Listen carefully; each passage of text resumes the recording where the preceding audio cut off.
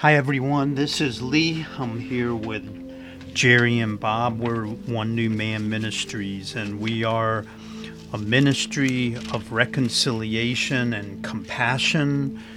And it's an Ephesians 2 ministry because through the cross and the propitiation, the sacrifice of Yeshua HaMashiach, Jesus Christ, for our sins, for atonement for our sins, and His resurrection, we have been made into one new man, all who believe in Him, and together we are being made into one new man, together, all believers everywhere, to be a dwelling place for the Lord. And we just want to study the Old Testament and the New Testament together from the point of view of Yeshua as Savior, Jesus Christ as our Savior, and see what insights we can gain when we look at the Old Testament from the point of view of knowing how God's plan for redemption works out, so through Yeshua.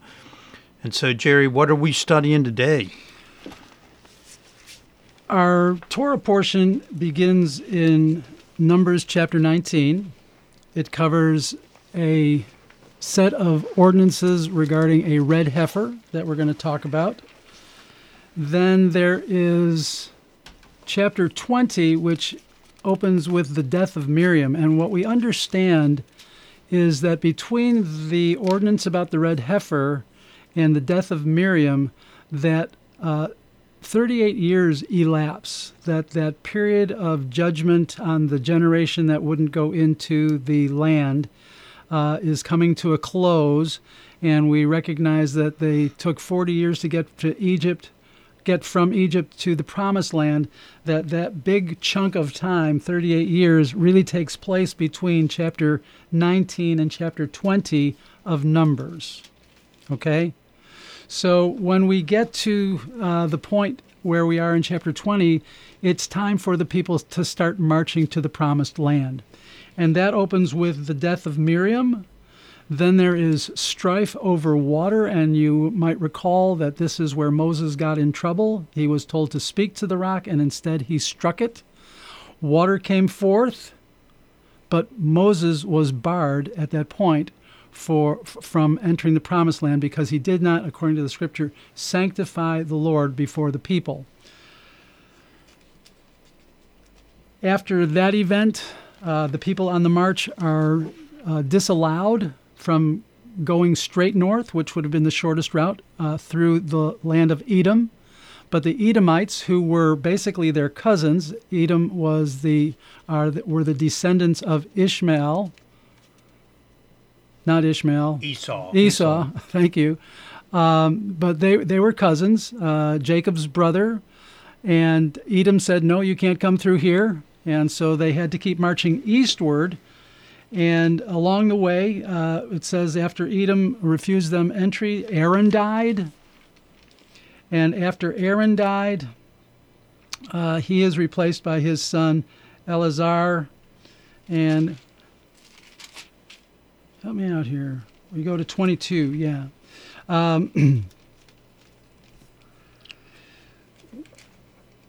Serpent. Yes, I kind of lost my bearings there for a second. So they then have some encounters with some enemies. They are given some victory. The Lord then says in chapter 21 that they set out from there, and the people murmured against God, and then fiery serpents were in the camp. And then the instruction, God said, in order to stop the plague, you need to fashion a bronze serpent and raise it up on a pole, and everybody who looks at the serpent will be delivered from their effects. So then there is this song of the well. You might remember a Sunday school song, Spring Up, Oh Well, Down in My Soul. That comes from this. And then we start to see some real victory along the way as they encounter two Amorite kings, King Sihon and King Og. Both of those kings come out against them, and they are defeated. So there's just so much there to cover. Our Haftorah portion is about a man named Jephthah who was a judge, and he was set up as the leader over Israel despite the fact that he had questionable beginnings. His brothers wouldn't recognize him because he was not the son of their mother. He was the son of a concubine. He kind of lived and supported himself as a pirate for a long time, but apparently proved himself an able enough commander that when the chips were down, Israel came to him and said, hey, we need a good leader here. And so Jephthah appears, and he is the leader of Israel against some of their enemies. And we're going to try and tie all of this together in a bit. It all seems a little bit disjointed right now. But Jephthah was an unlikely candidate for the role that he found himself in. And then finally, our New Testament portion is in John chapter 3.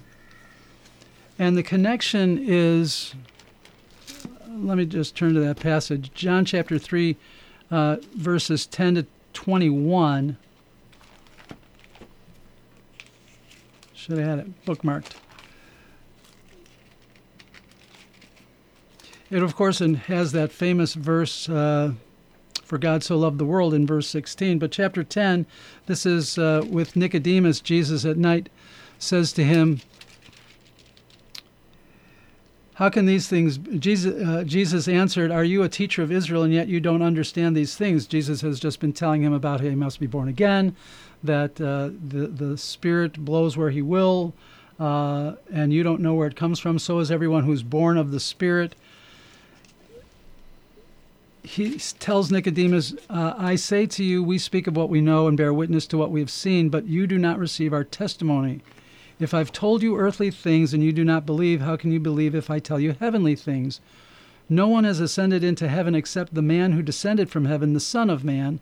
And as Moses lifted up the serpent in the wilderness, so must the Son of Man be lifted up, that whoever believes in him may have eternal life. And so there's our connection to the Old Testament reading, is that serpent in the wilderness. And so, as I was telling you guys, really there's several different threads running in this assortment of passages, but the one thing that really stood out to me is the unlikely choices that God makes to set up either as an ordinance about a red heifer. I mean, that's got a lot of weirdness to it, and the rabbis talk about how it is completely inscrutable, that this is just something we take by faith. We don't understand how the ashes from a dead thing can clean people who are contaminated by dead things. That doesn't seem logical, because that's what the ordinance talks about, how to be clean from being contaminated and touching a dead person. Well, here's how you do it. You go ahead and you take this perfectly red heifer. What Bob, I think you brought it up. It can't have even one single white hair. No. Right? If we find one white hair on one whole cow, you're out. Right? That's pretty stringent. But how can you take this cow and you burn it all up, and you take the ashes and you mix it with, what did you call it, Lee?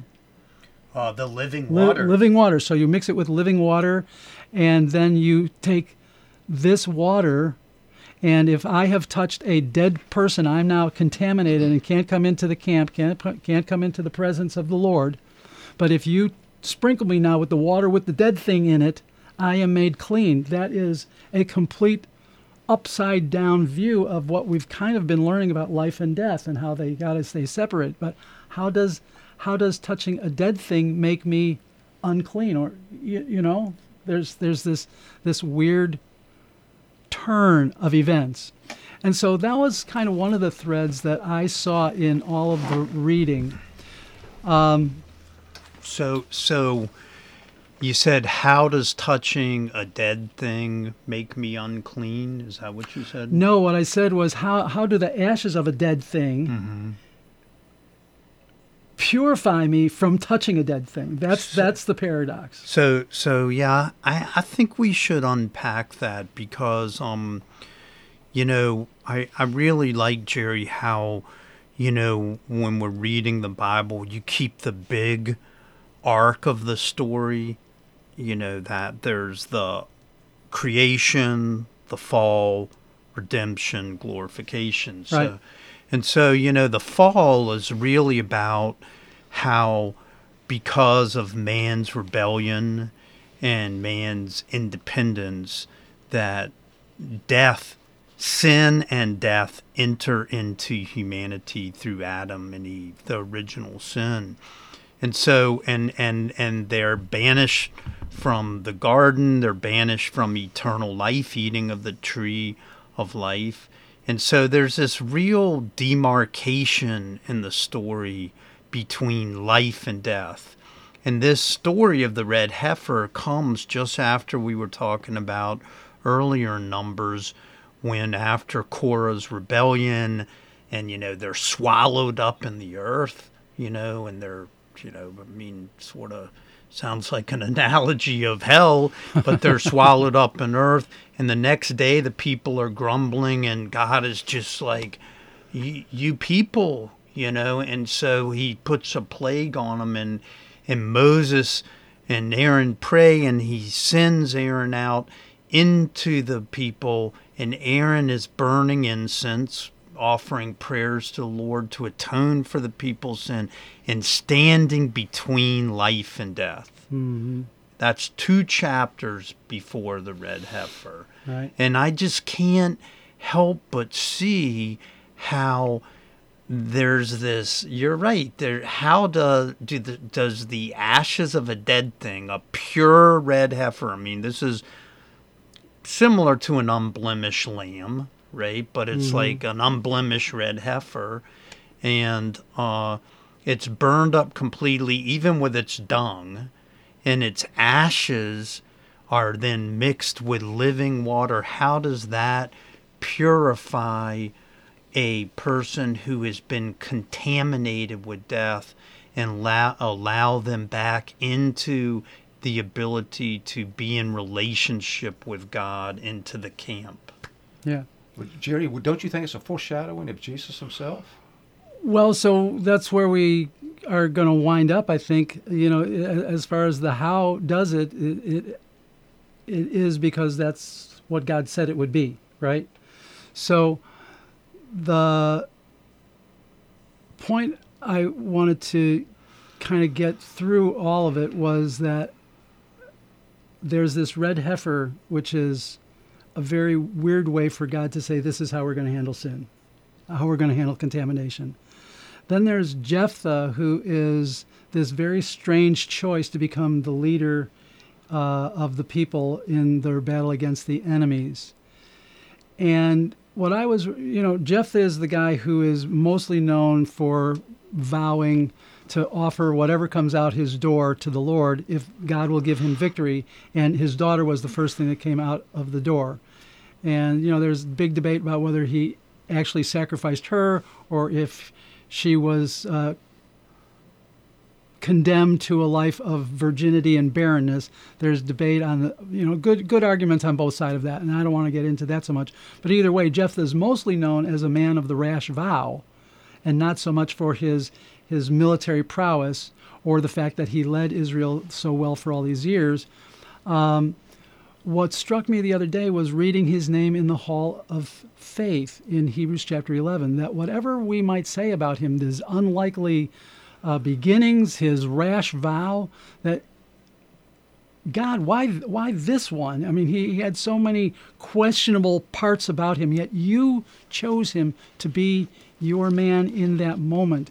And it's another example of this strange way that God has of choosing things that we wouldn't choose ourselves, which leads us to Yeshua then, right? Right. Everything he did was kind of opposite of what you would expect. The people of his day were looking for a conquering king, and he came as a humble servant.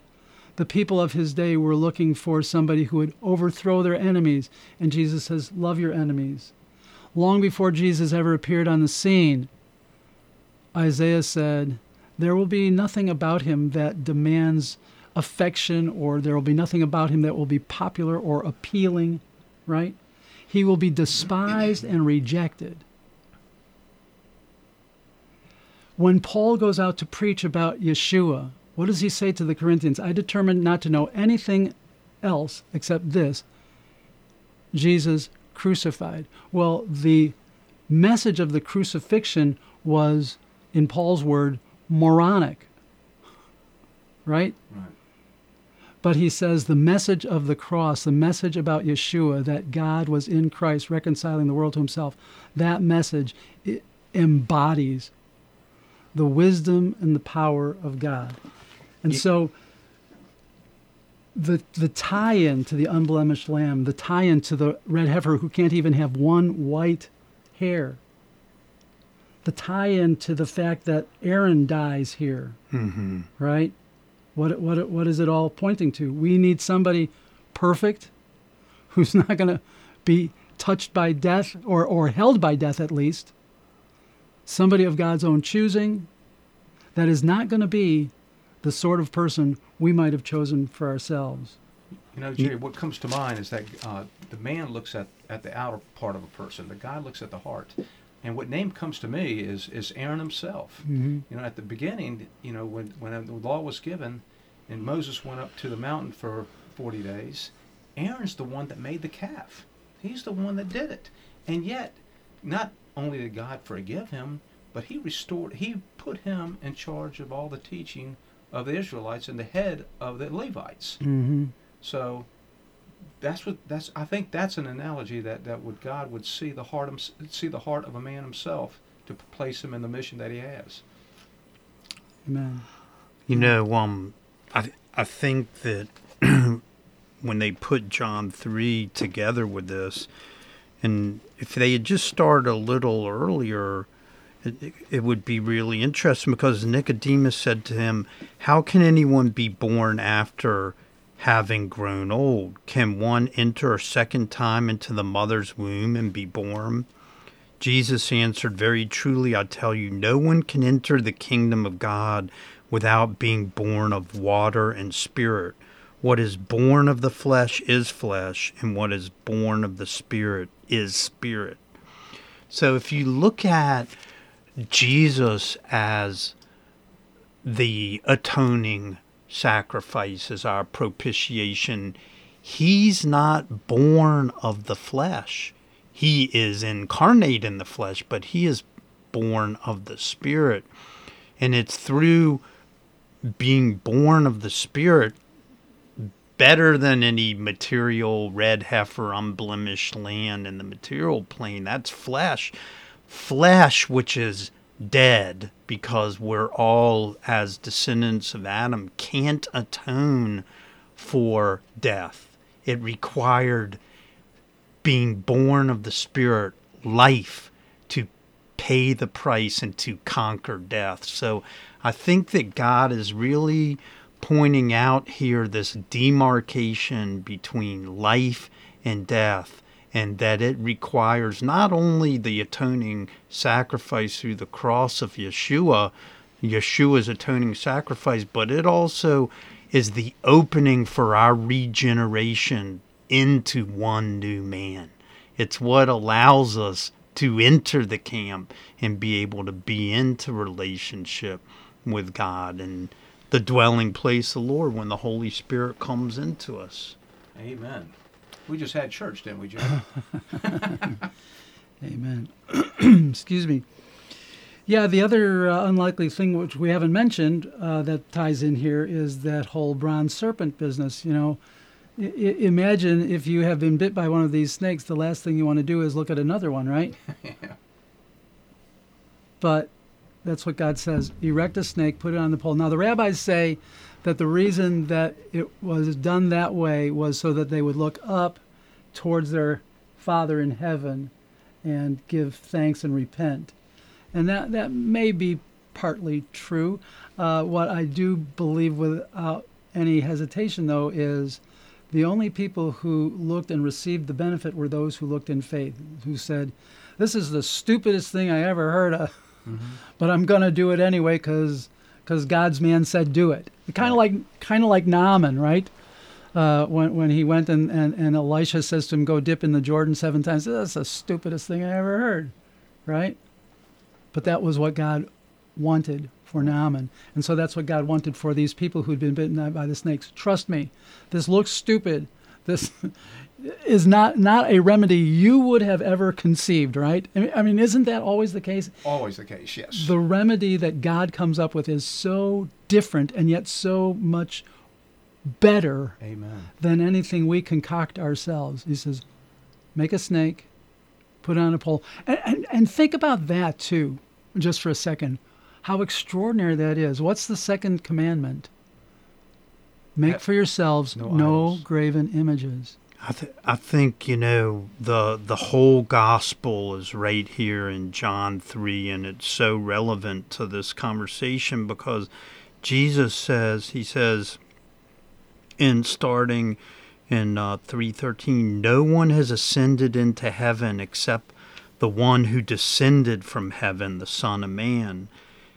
And just as Moses lifted up the serpent in the wilderness, so must the Son of Man be lifted up, that whoever believes in him may have eternal life. This is him opening the doorway to heaven and eternal life. 16, for God so loved the world that he gave his only Son, so that everyone who believes in him may not perish, but have eternal life. Indeed, God did not send the Son into the world to condemn the world, but in order that the world might be saved through him. Amen. And I think you can't, the reason the rabbis can't understand the red heifer is they're not looking at it from the point of view of Jesus. Could you maybe elaborate on that just a little for us? Well, I mean, I think about the Old Testament as really God illustrating in the material world what did Joe Combs say? The Old Testament is the New Testament concealed, and the New Testament is the Old Testament revealed. Mm-hmm. So it's through, it's like this red heifer is concealing this idea that the only way to atone for death, to overcome death, is not only to have, the unblemished red heifer be consumed and its ashes pay the price for our sin, but it's through the resurrection of the ashes being mixed with the living water, with the Spirit, that we are actually resurrected back into life. It's the regeneration process, and it can't be understood without the regeneration of the resurrection and the cross. Yeah. It's a mystery otherwise. It is a complete mystery. We read the current commentaries from the rabbis, and it does go on and on about what a mystery this is, and we don't understand it, but we accept it because it's the decree of God. And we have the benefit then of being on the other side of the cross and the resurrection. And in the same way that Yeshua walked on the road with those guys and opened up the scripture to them, meaning what we call the Old Testament, and showed them on every page the story of himself, right? That Paul talks about a veil is over the eyes of the Jewish people. Until it's removed, they cannot really see what's there in their pages. Jesus was not kidding when he said salvation is of the Jews, when he said that to the woman at the well. But because of the many times we've read about the stubbornness of our Jewish hearts, and I want to say clearly to all who are listening that the Jews are representative of all humanity here. They are not the only ones with stubborn and rebellious hearts. They just happen to be the one the story is about here. But because in our human nature, we are rebels against God, whether we're Jews or Gentiles. Yes. And so this is representative of what would have happened if God had chosen another nation. The same thing would have happened, right? Right. Because of the nature of humans after the fall. So that I wish I could remember where this train started, because I don't remember where it's supposed to go. Well, I mean, we were talking about. Oh yeah, understanding. That's right. So until the veil is removed over the Jewish heart, they cannot see how the red heifer points to Yeshua. Until the veil is removed from their heart, they cannot see how that bronze serpent points to Yeshua. Until the veil is removed from their heart, they cannot see why Jephthah is a type or a symbol of the Messiah to come. And in fact, what we should kind of reckon with is just this general idea that many of these people in the Old Covenant, in leadership positions, are pictures of Yeshua in one way or another. Mm-hmm. All of them come as saviors and deliverers to the people, all of those judges who pop up throughout the book of Judges, even as he begins with Kings. And that's the question of the whole Old Covenant. Once God makes the promise that somebody's going to come to crush the head of the serpent, the question is this the one? Is this the one? Abel? Cain? Is this the one? Moses? Aaron? Is this the one? Joshua? Is this the one? Jephthah? Samson? Name them. David? Hezekiah? Is this the one? Josiah? Is this the one? Is this the one? Is this the one? Is this one? Is it? Right? Right. Until Jesus himself. Until we get to Yeshua. And God reveals this one to us that we would not have picked out in a million years. Kind of like David, mm-hmm. who was the least of his brothers, the least likely looking, the runt of the litter, however you want to think about him at that point. But Samuel was that really, after all these impressive people that you trotted out just now, this is the one I'm going to anoint. This shepherd. Isn't it remarkable? It is remarkable. But God sees the heart. God looks at the heart. Yes, he does. Yes, he does. But even more, Yeshua says, he quotes this verse about him from the Psalms, and it pops up in Hebrews. A body you have prepared for me. I come to do your will. Right? That it was more than just looking at Yeshua's heart. It's that this is the Son of God from all eternity, a plan that has been worked out in the Godhead before the foundation of the world. Mm-hmm. Right? And I like the way you said that Yeshua is spirit. He's born of the Spirit. That's what John says. Mm-hmm. And the body was prepared for the Spirit to inhabit, to incarnate. But all these other leaders, they're born of the flesh. And the crucifixion or the sacrifice of the flesh can't pay the price to overcome death. And that's why it required life itself, Chaim. Yes. I mean, so if the Creator is manifest through the Son of God, the Son of Man, the pinnacle of creation, he is life itself. And that is why he can overcome death. It's beyond what Aaron did, standing in the gap between life and death. Mm-hmm. Well, John begins his whole gospel with this idea. In the beginning was the Word, and the Word was with God, and the Word was God. He was in the beginning with God. All things were made through him, and without him was not anything made that was made. In him was life, and the life was the light of men. The light shines in the darkness, and the darkness has not overcome it, could not extinguish it, right? And that's what he's talking about in the eternal, indestructible life of the Son, mm-hmm. right? That physical death overtook his body, but the indestructible life was indestructible. He was life, and through him all life comes. Right. In him was life.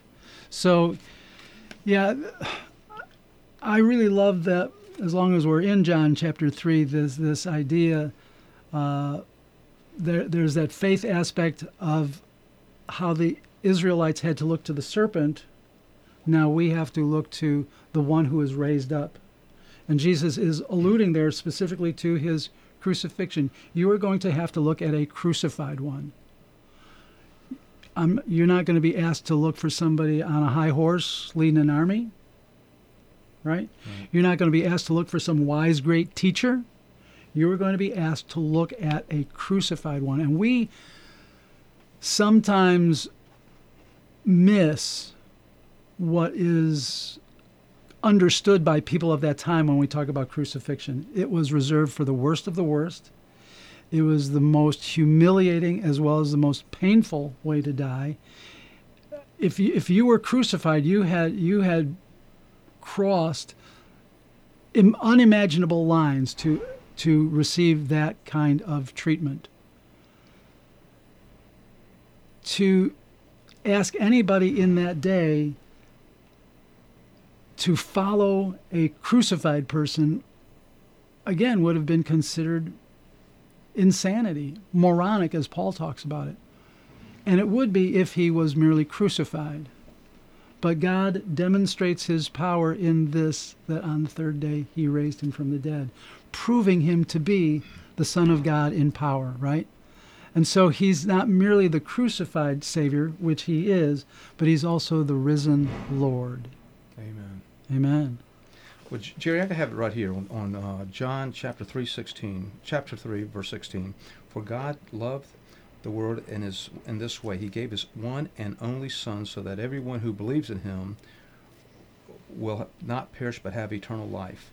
And then down here a little bit further on 18, it says, anyone who believes in him is not condemned, but everyone who does not believe is already condemned, because he has not believed in the name of the one and only Son of God. He mentions that again. And it just came to mind. I've read this many times, but it just came to mind how inclusive God is, wanting everybody to come to Jesus, to come and acknowledge his Son in the death, but how exclusive it is that he is the one and only way to get there. And I think that's important to note, that, God's arms are wide open, but you got to come through this way. Yes. The door is open for everybody, but there's only one door. Amen. And the gate is narrow. I mean, look how narrow it was for Moses, who is described as the most meek, an incredible servant, leader. I mean, who's offered himself his own death. Earlier, he offered his own death in place of the people. He pleaded for God not to, turn his back on the people, even when the people murmured and grumbled and revolted against Moses himself.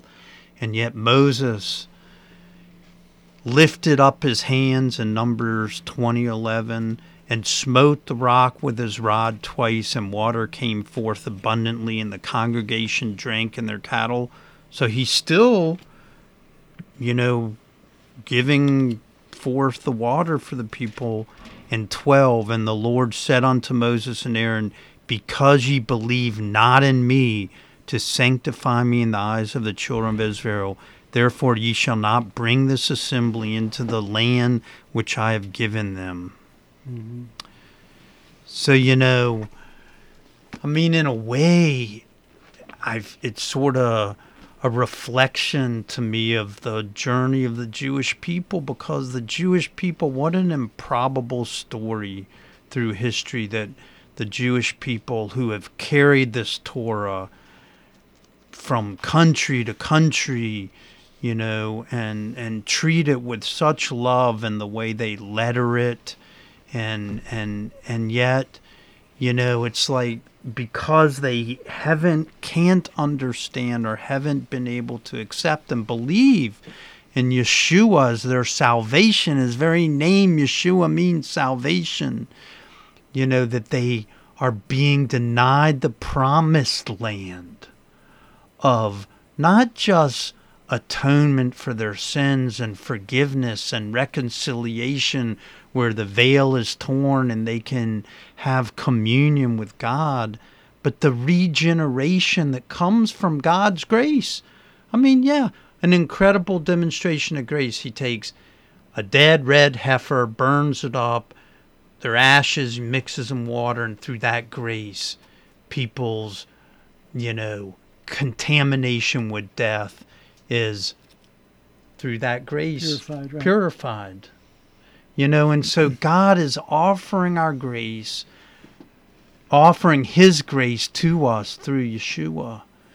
And, we just pray that our Jewish brothers and sisters, just like Paul says in Romans, 10, Jerry says, he has a heart for his Jewish brothers and sisters, just to take off the blinders, read the New Testament, think for yourself, judge for yourself, and see if this isn't the continuity story that God started with the Jewish people in the Old Testament and the path of His redemption and salvation for all people. You're right, for all people.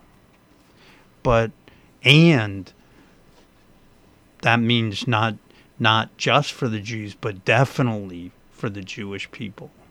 Amen. Jesus Himself said, I came first for the Jews. Yes.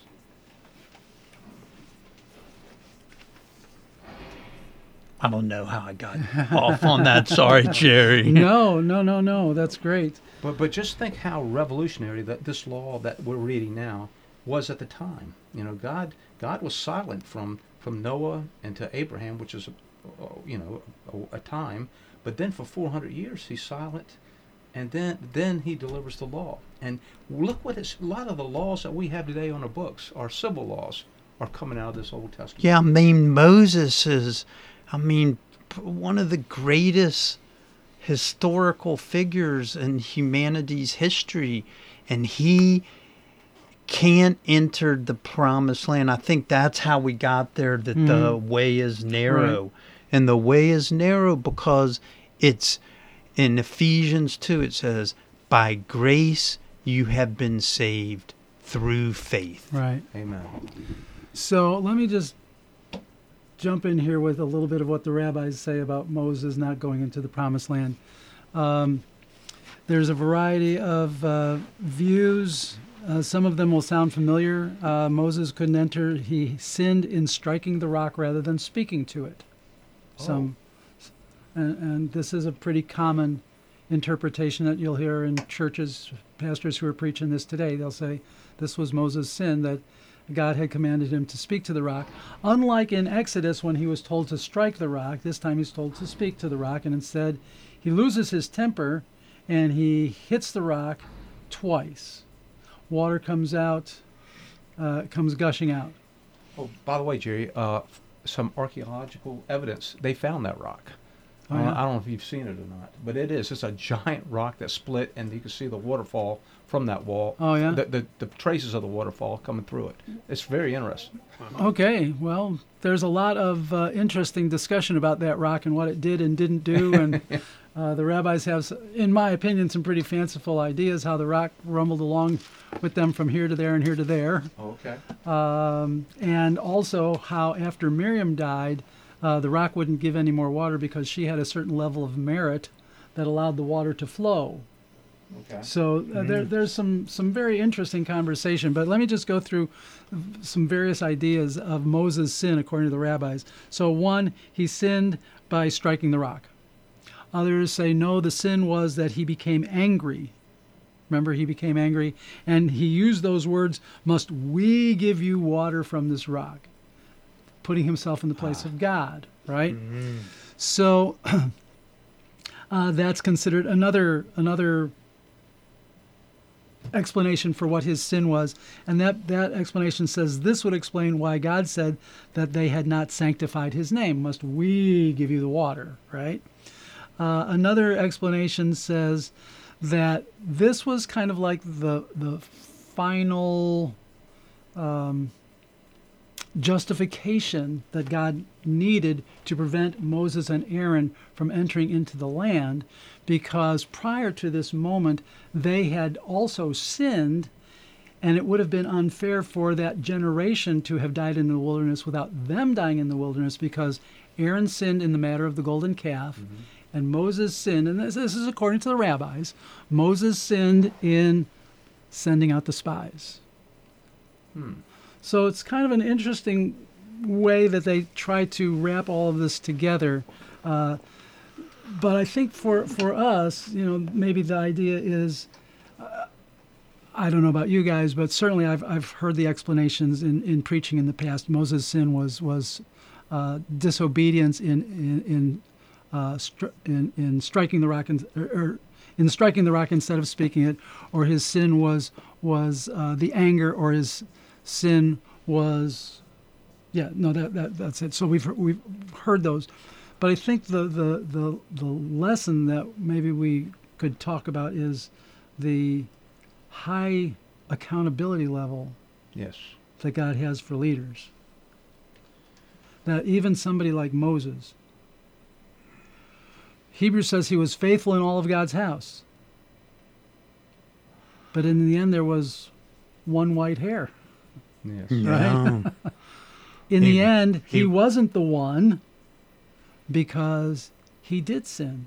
As great and as high and as lofty and exalted as he was, as humble and meek a man that ever walked the earth, according to that passage there, the meekest man on the face of the earth, still couldn't be, had a white hair, or maybe a couple. Right. He could not be the Savior.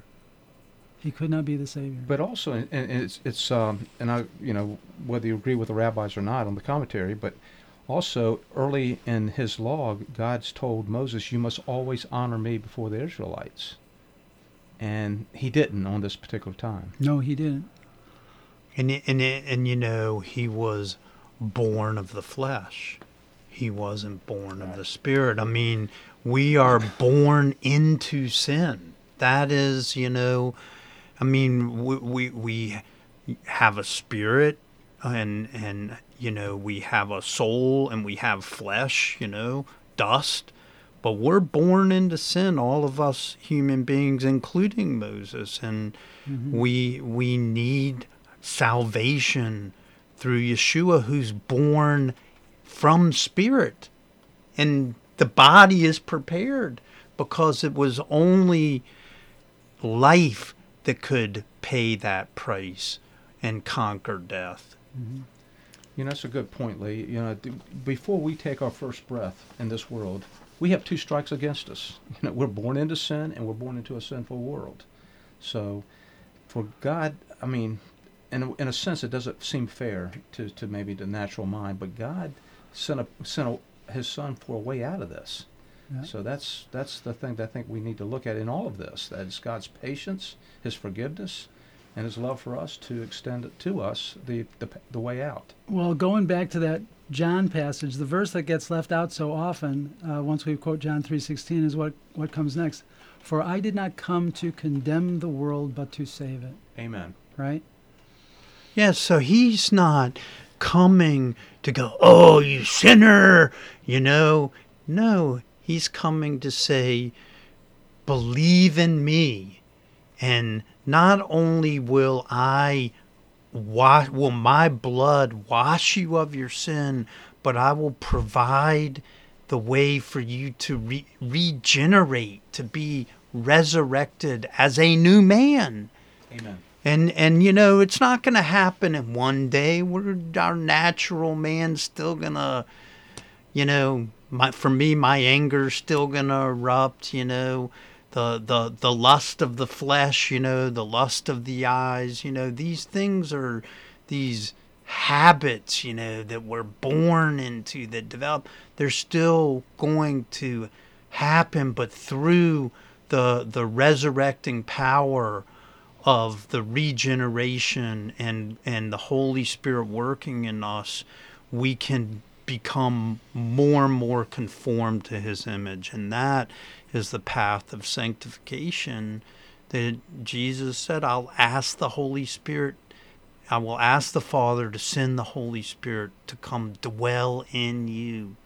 And the Holy Spirit will convict us, will teach us, will guide us. so goodly. And and about the regeneration you're talking about, that's what it's all about. That's why he came. And I believe that when Jesus says, I will give you life and give it to you more abundantly, well, that word life is Zoe, and that means God will give you his life. Not a new one from you, but this life will come from God himself.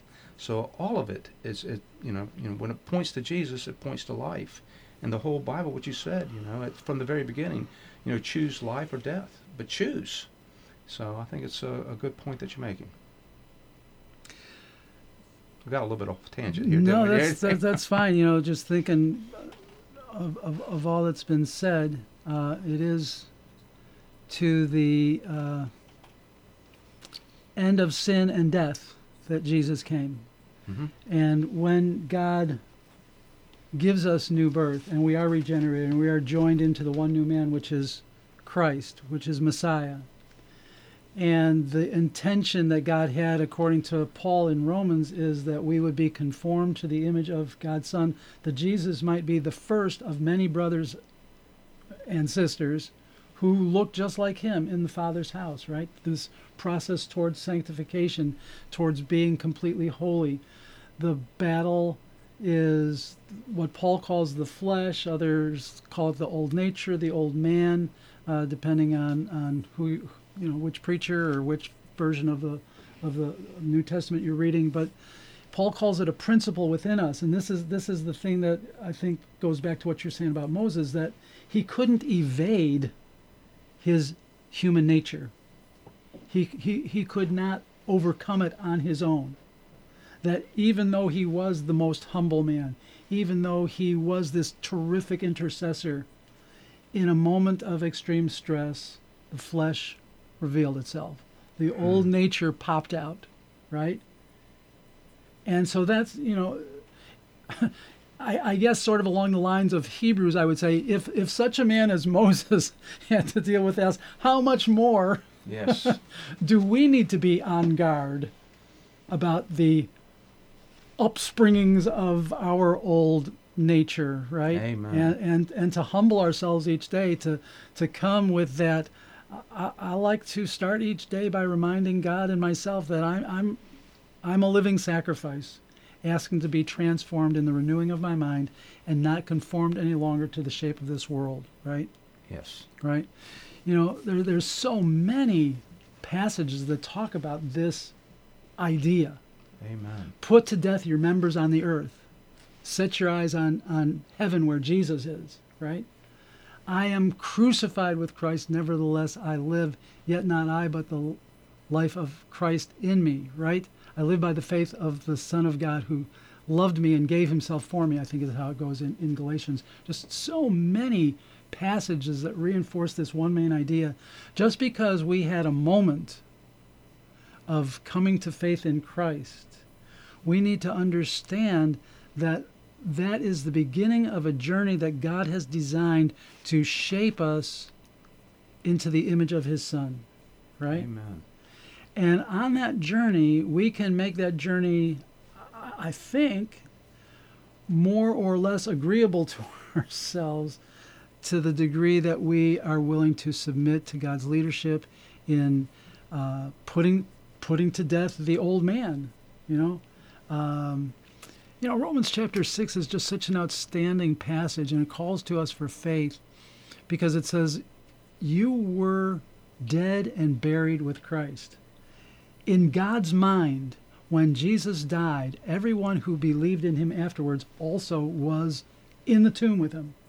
And he says, then you have been raised with Christ. In God's mind, everyone who would believe in Yeshua was raised when he was raised. Now he says, you need to put to death your members on the earth because you used to be servants to sin, but now offer yourself as servants to God and righteousness. But this is a matter of the will. This is the matter of knowing the truth, that this is what our calling is, and then saying, yes, that's what I want. Lord, help me. Another simple prayer. I love John the Baptist. Let him increase, let me decrease. Right? Right. This is what God wants for us, our sanctification. And one thing, Jerry, and that he also calls us his masterpiece. He's continually working on us. And that's what I mean, to call something a masterpiece, to say, hey, this is something I'm working on, and I'm putting a lot of pride in. I'm putting everything I am to make you, Jerry, to make you, Lee, to make you, Bob, like my son. I mean, what I see it is that God's on the outside chiseling us down. The Holy Spirit's within the inside shaping us, and it's the portrait is of Jesus. That's how He wants us to become. Yeah. And I just think that, when Jesus died, and He told His disciples, say, look, I'm not going to leave you. I'm going to send a helper to help you through this. And all of it is a message of love from God Himself. Mm-hmm. Wow. Yeah. And it's and that's what's the whole message what we're reading now, from Genesis to Revelation. It condenses in that. And that's such a good word. Is however else we talk about the story of the Scripture, it is the story of God's love for His creation, and His intention to have a creation defined by His love. Amen. Right? I kind of laugh when you're talking about God's masterpiece. A couple of different scenarios ran through my mind.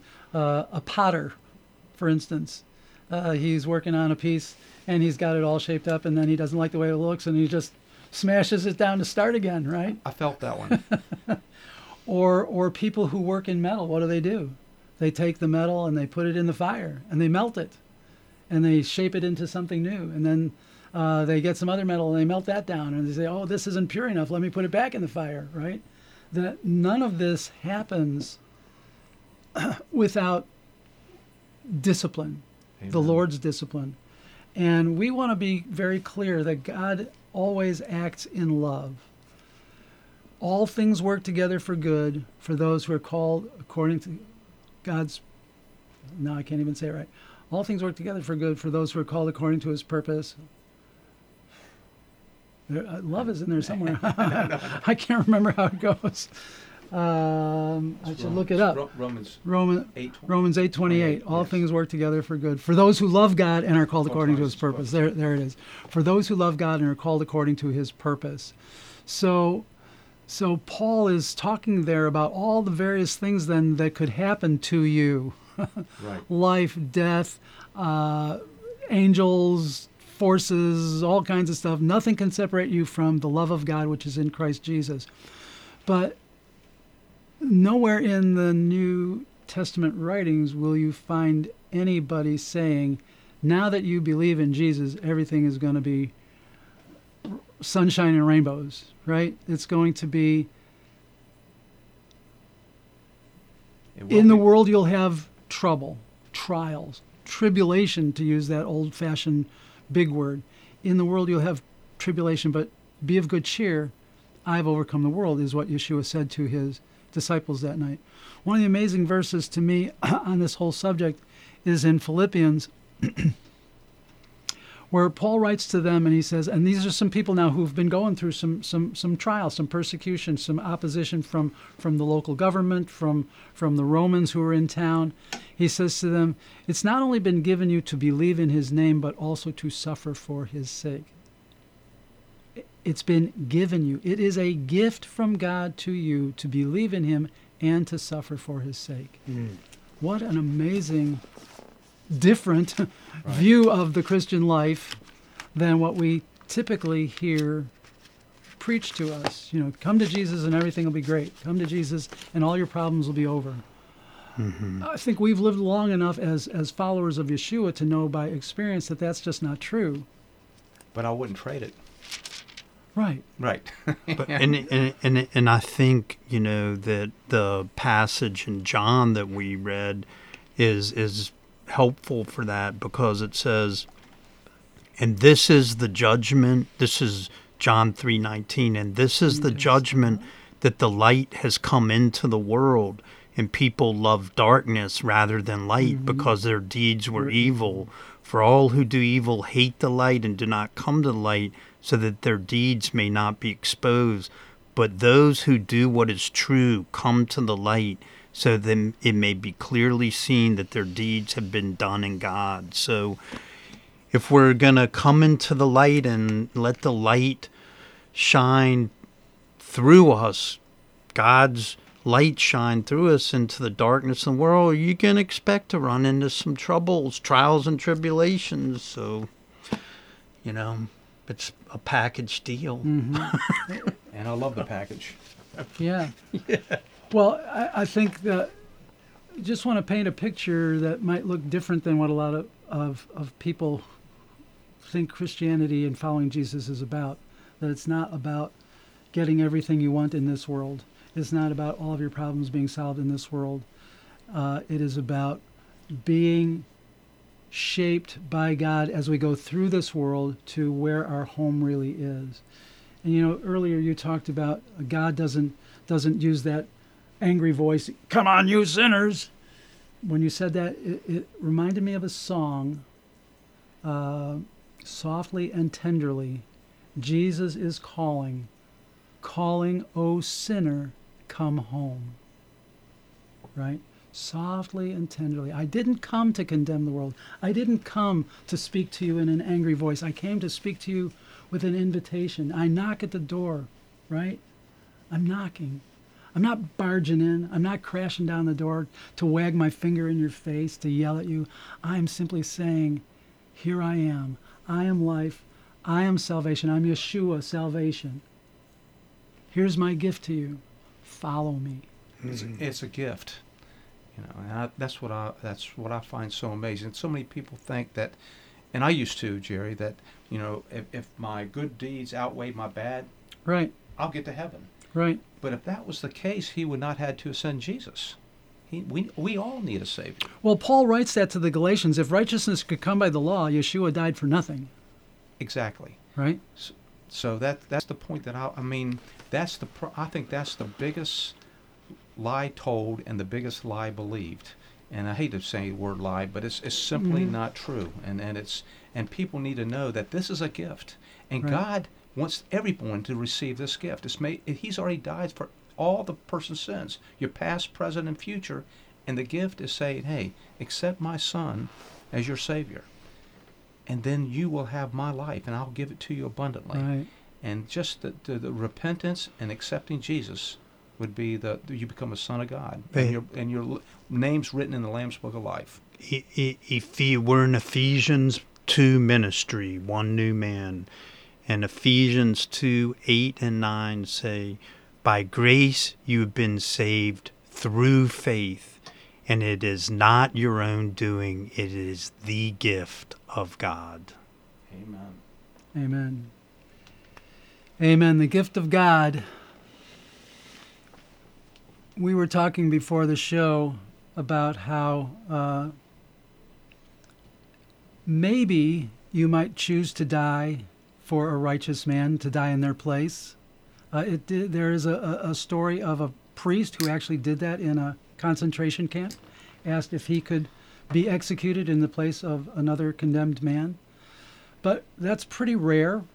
Pretty rare. We would have a hard time saying, oh yeah, kill me instead of him, even though he's a good man. We're not ready to give up our lives. But the Bible says God proves his love to us in this fact. While we were still his enemies, Messiah, Yeshua, died for us. And that's what we're trying to share with you, our listening audience, is just this good news that there is a gift of salvation, a gift of Yeshua that God has made to the human race. Jesus came not to condemn you, but to save you. But it is a question of your decision. It is a question of your believing. Whoever believes shall not perish, but have eternal life. And so we invite you to explore Yeshua, especially if you're one of our Jewish brothers who's listening and this is maybe new to you, or you've been taught in the past that Jesus isn't for Jews. We just invite you, check it out yourself. Read the New Covenant. See how Jewish it is.